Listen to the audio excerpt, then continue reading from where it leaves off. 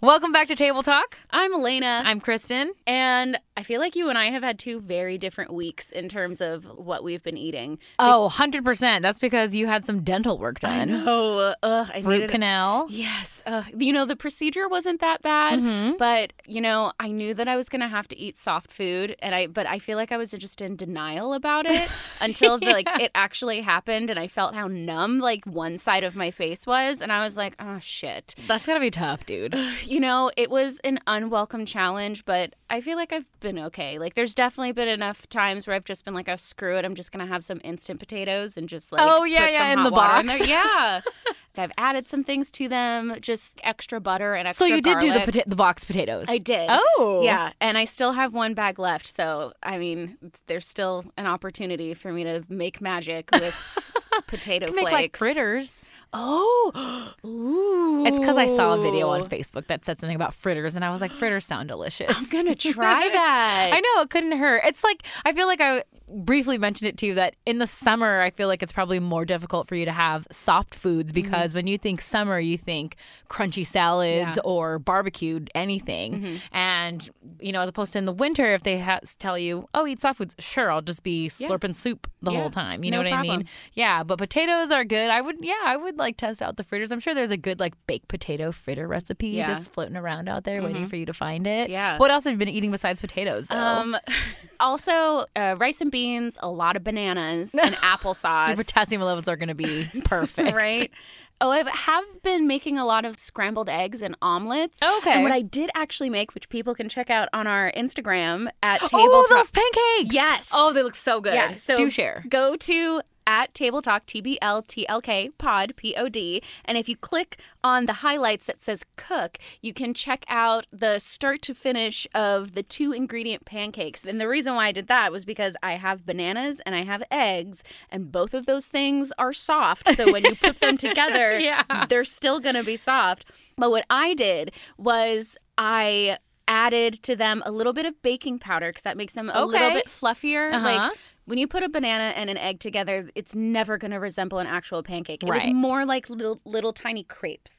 But if you add baking powder to it, it gives them a little bit more fluff to it. That's cool. Do you add that if it's normal pancake batter? Because I know they can get pretty fluffy, but if you wanted the fluff to be extra real that day, is that something? In a normal pancake? Yeah. If you're making pancakes legit from scratch, I think baking powder is part of the equation. I mean, it sounds right. Yeah. You have to put it in cakes and stuff. Right. Why wouldn't you put it in a pancake? Yeah.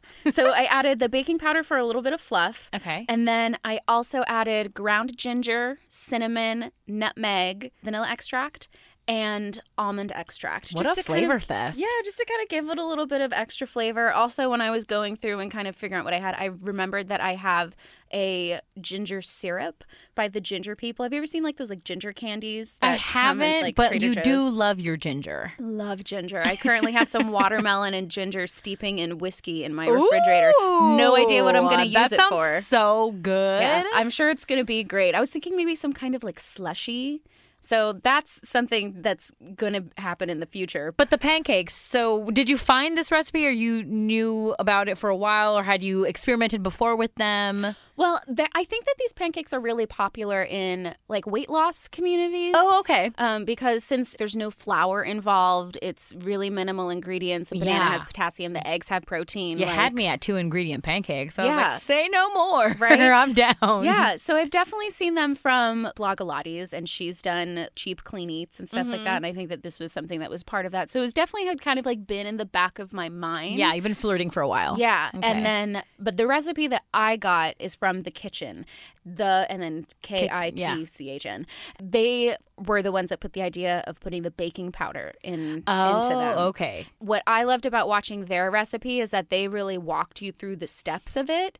So if you're curious about well, I feel like I did a really comprehensive thing, but if you want to look at The Kitchen. No, don't look at The Kitchen. Go to Table Talk Pod. Right. I saw it too. Everything was broken down. And you know what? The wonderful thing I think about recipes that are those 3-ingredient or 1-pan recipes or, in this case, the 2-ingredient recipes, it's so easy to break down because there's not a whole lot to break down. Yeah. I mean, how can you break down 2 ingredients? Right. It's do you have this? Do you have this? put it together, throw it in a pan, enjoy. Yeah, I almost always have at least one banana and some eggs on hand. And so I was like, I can do this. So how many bananas and eggs? I know it's on our Instagram story, but for us right now. Yes. So it literally was one banana and 2 eggs. And that made about 9 mini pancakes that are about 3.5, 4 inches in diameter. If you end up making them a little bit bigger, don't worry. They're just going to be a little bit thicker. Yeah.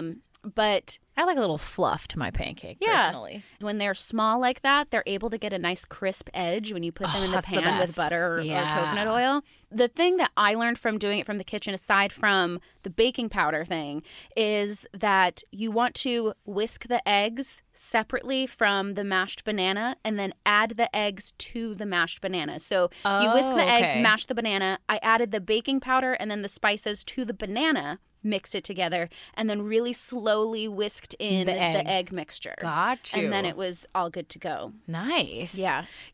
Pancakes, it's funny that we were talking about the different, I guess, consistency or texture of a pancake because people do make their pancakes differently. My grandma makes pancakes way different than my mom. Oh, really? Yeah, and both are delicious and both are nostalgic for me. What do you mean? Do they use different types of flour or different seasoning? Well, we use the box. We're all about that Bisquick life because we're on the go. We've always been commuters. We don't have a whole lot of time. And if we're trying to have something other than an egg burrito in the morning, we would have pancakes. Yeah. So G uses the Bisquick, but G clearly doesn't like the thicker pancakes.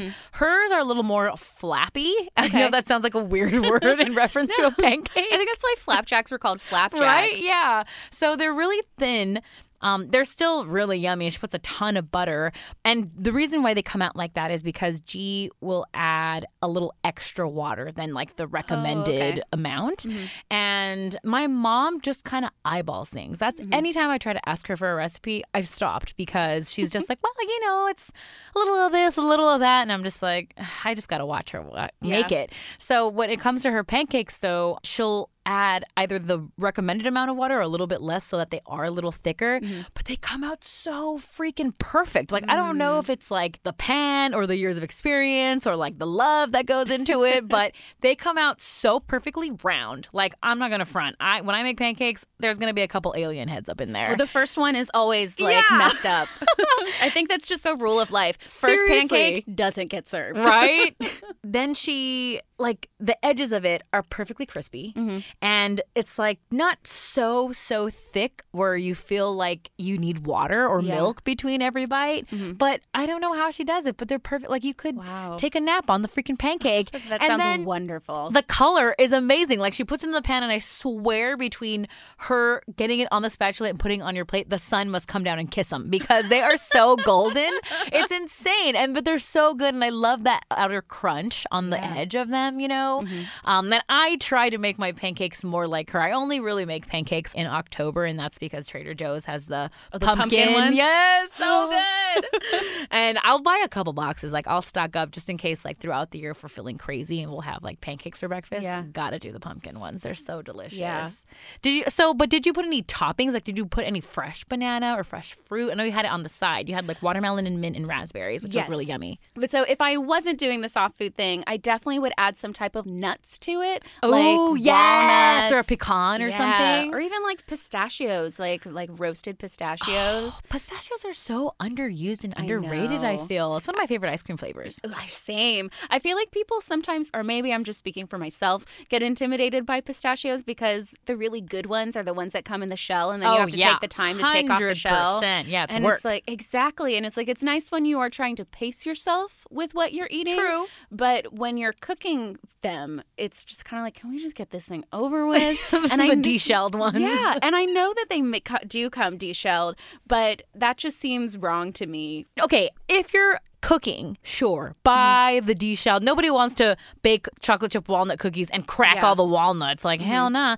But you're going to buy the ones that come in the bag. So I feel for cooking purposes, buy the ones that don't have the shell. But if you're going to munch, buy the shell. Yeah. I mean, that's the fun. And then they're salted and all the flavor gets up in there. Yeah. When I was visiting my dad for 4th of July, I had brought down some pistachios, and he told me that they were a little stale. But then he was roasting them in the toaster oven. Very smart idea. Yeah, to like crisp them up. And I've never really heard about roasted pistachios. I always just I would have never thought pistachios, but they smelled so good, and like they were.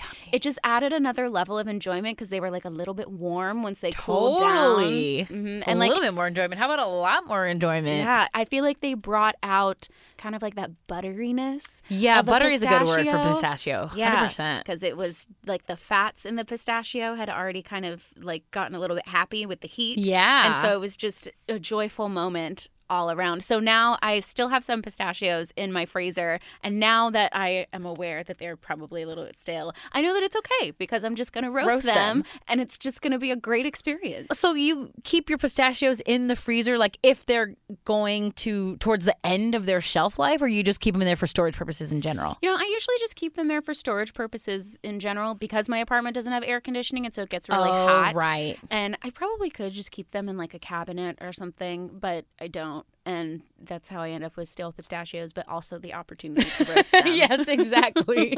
So really, this has been my plan all along. That sounds so yummy. I want to kind of touch back on the temperature thing that you mentioned about your apartment and not having air conditioning, because I learned a really neat a hack. Part of my happy hour moment was I went to Temecula at the beginning of this week, and we hit a bunch of wineries. And at one of the wineries, when we were purchasing the wine, wonderful staff at this. I stayed at the Carter Estate Winery. We purchased a white wine, and it was a Pinot Grigio. And we don't typically... Yeah, you're not a white wine person. I'm not a white wine drinker, no. And this one was so good. And when we purchased it, we asked her, like, you know, because she was like a wine connoisseur to the max. Yeah. And we asked, do we store the white wine in our refrigerator? Because one, we don't have like a wine refrigerator. Yeah. And she was like, well, you know, like even with white wine, you don't have to chill it until the day or two before you're going to serve it. Oh. And I didn't know that because I mean, obviously when you buy white wine at the store, it's not in the refrigerator section. But I just kind of automatically assumed, say it as soon as you buy white wine, stick it in the fridge. But no, you don't have to do that until you're going to serve it. And her name was Vicky. What up, Vicky? I know. Hi, Vicky. Love you. She had also recommended, too, if you're storing wine and you don't have, you know, like those wine cool refrigerators or a cellar, if you're not a baller, because I'm not, to store them in a closet that you don't really use that often because the temperature doesn't fluctuate as much as if you're storing it in a kitchen. She said a lot of people make the mistake of keeping their wines, even their really great wines that they're saving for a special occasion, in their kitchen because obviously that sounds like what you would do, right? Like who wouldn't put it in there?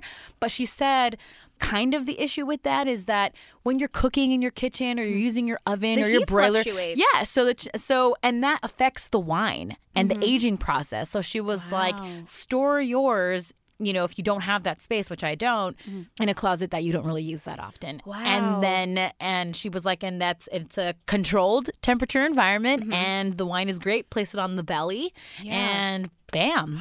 Wow. I know. Built-in wine containers in my house, and I didn't even realize. All those closets are going to be full of bottles. Can I make a wine confession, though? Oh, my God. I don't know if I'm ready for it, but go for it. Sometimes I chill my red wine. Oh, same. Okay. We have the same confession. Oh, thank God. Not. I know you do it with like sangria, but it needs to be cool. Yeah, exactly. And it doesn't taste terrible. No, and especially, and this is like another thing that I've learned from Mama is red wine. You can mix things with it, and it's good. So one of the things that I do most of the time, which I love to share with people, is the cheapest sangria that you could ever make is red wine. Like, get a box of Franz and do this. Like, don't do this with like your super fancy wine.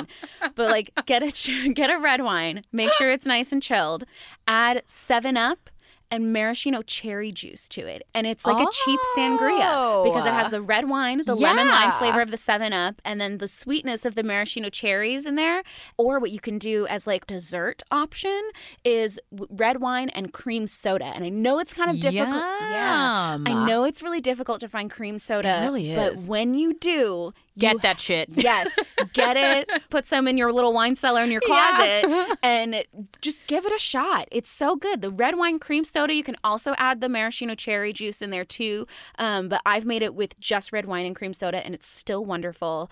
I also have been really on a sparkling water That's kick. the only kind of water I drink. Yeah. And because like wine in the summer is just such a quintessential thing. Right. But you need to stay hydrated. I mean, you can't day True. drink the whole day away. You got to break it up a little bit. Yeah. So if you do need to do that, why not just mix a little bit of bubbly water in there? Guess where they do it? that? Where? Spain. It is a thing. I know. Yeah. My friends went a couple summers ago, and my best friend came back over, and she was like telling me about her trip, and I always have red wine on deck. Yeah. And she knows that I also always have sparkling water on deck, so she was like, mix the two. And I was like, what? Ew. She goes, no, that's how they do it in Spain. Does she use a flavored one or just the plain? She didn't specify, but I only ever have the lime sparkling water. So, and I added the lime in, I think it was a blend. Okay. And it was wonderful and it was refreshing. Right.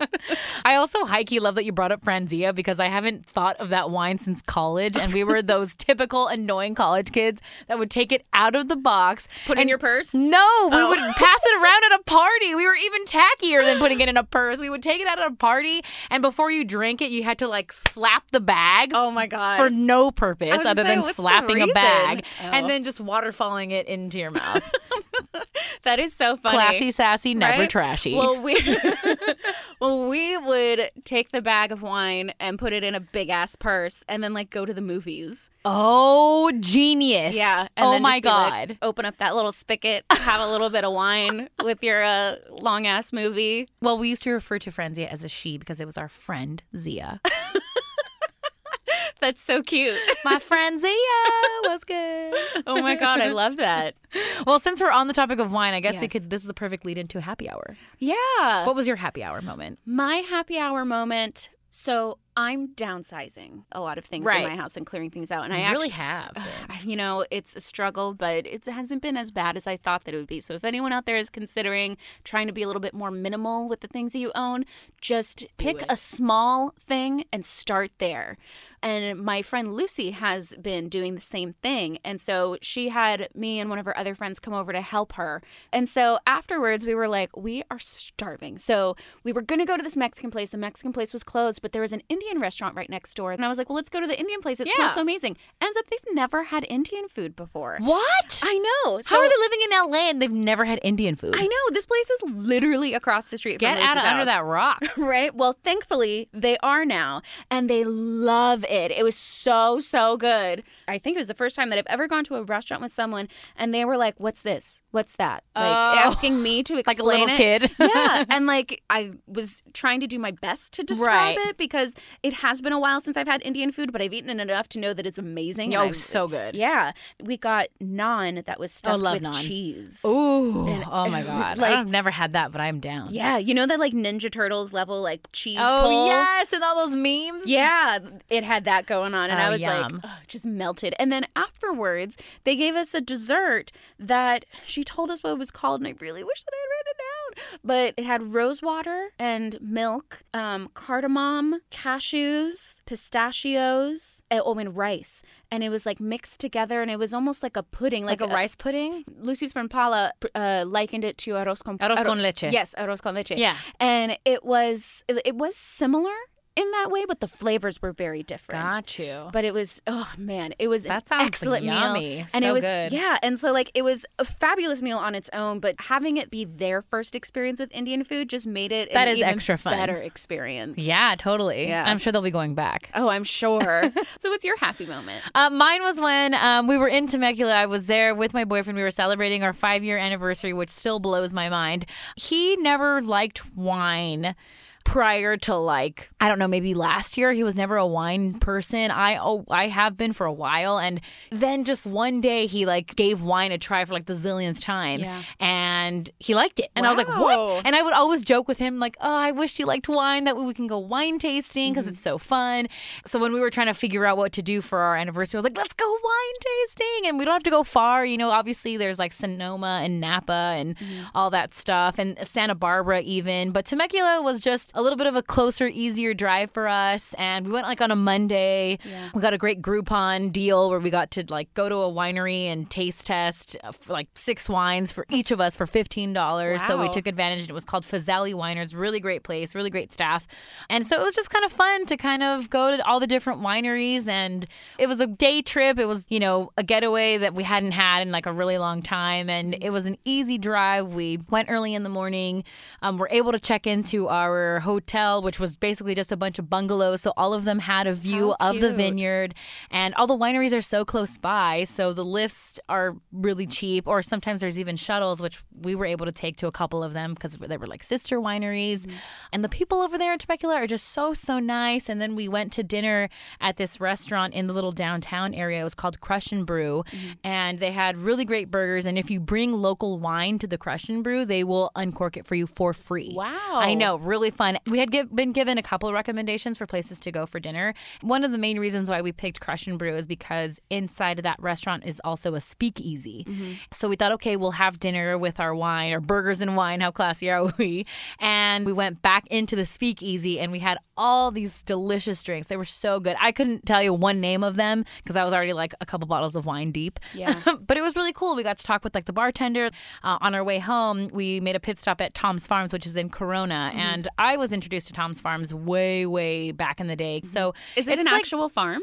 There is a farmer's market there. Okay. So the farm must not be far if it's not physically on that like little property. And it's not that massive, and there's a couple different places to eat there. They have really great roasted corn. If you go like on a weekend when things are like alive and poppin', they have animals there for, I think it's like a petting zoo. They have like a little train that runs through, so it's great for kids. Yeah. They have live music. They have a great little shop with all kinds of like meats and cheeses and beers and wines, and their pizza and deli is my favorite place. Like anytime I go to Tom's Farms, we always go to like the pizza and deli. Mm-hmm. I don't know what they put in their pizza, but it is so good. Same cheese action that you got with your cheesy naan. That's what we got. We got like a mini pizza because you just can't not get pizza when you're there. It's that good. And then we got a hot pastrami sandwich, which even though it was like a gazillion degrees outside, you just can't say no to the hot pastrami there. So it was super, super fun, super yummy. We brought home a couple extra like cheeses and a sopressata.